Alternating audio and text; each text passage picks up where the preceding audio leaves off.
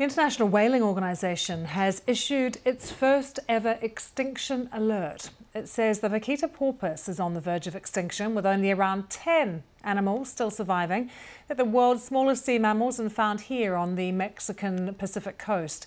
The Commission says the species can still be saved if a ban on gill net fishing is fully enforced in the Gulf of California. Dr. Lindsay Porter is the Vice Chair of the Scientific Committee of the International Whaling Commission and joins us now from Hong Kong. This is very sad news about the porpoise. Lindsay, can you tell us more about this species? Yes, thank you. Thank you for having us on the show today. The porpoise, as you say, is the smallest marine mammal, the smallest cetacean in the world. It's tiny, but it is also absolutely gorgeous. They are sometimes called the panda of the sea because of their dark rimmed eyes, but they are incredibly elusive. So it makes it very challenging for us to be able to count them to understand how many there are.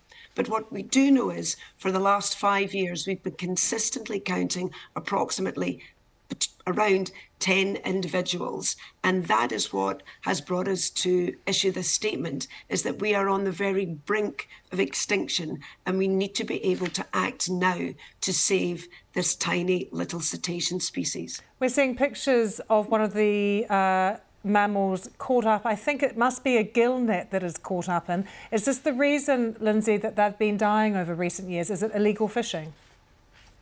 Yes, it is illegal fishing, and this is the only threat that the vaquita face. So unlike other cetaceans where there may be problems from pollution or lack of prey, this is not the case with the vaquita. 100% it is bycatch in gill nets that are set illegally for an endangered fish species. So just to clarify, gill nets at the moment are illegal? They are illegal, yes. But fishermen are still using them. That's part of the issue. Fishermen are still using them. It is not their intention to catch the vaquita, to catch the porpoise. It is their intention to catch a fish species which in itself is endangered. So we have 2 endangered species being impacted by human activities here. So we must get those gill nets out of the water, not just for the vaquita, but also for the fish species that it is targeting. And Lindsay, if there's only 10 of them left, is it possible to still save the species with so few? Yes, we believe so at the International Whaling Commission. We have seen the number of porpoise steady over the last few years, although a very small number. But this year we had a new baby porpoise. So clearly they are still reproducing.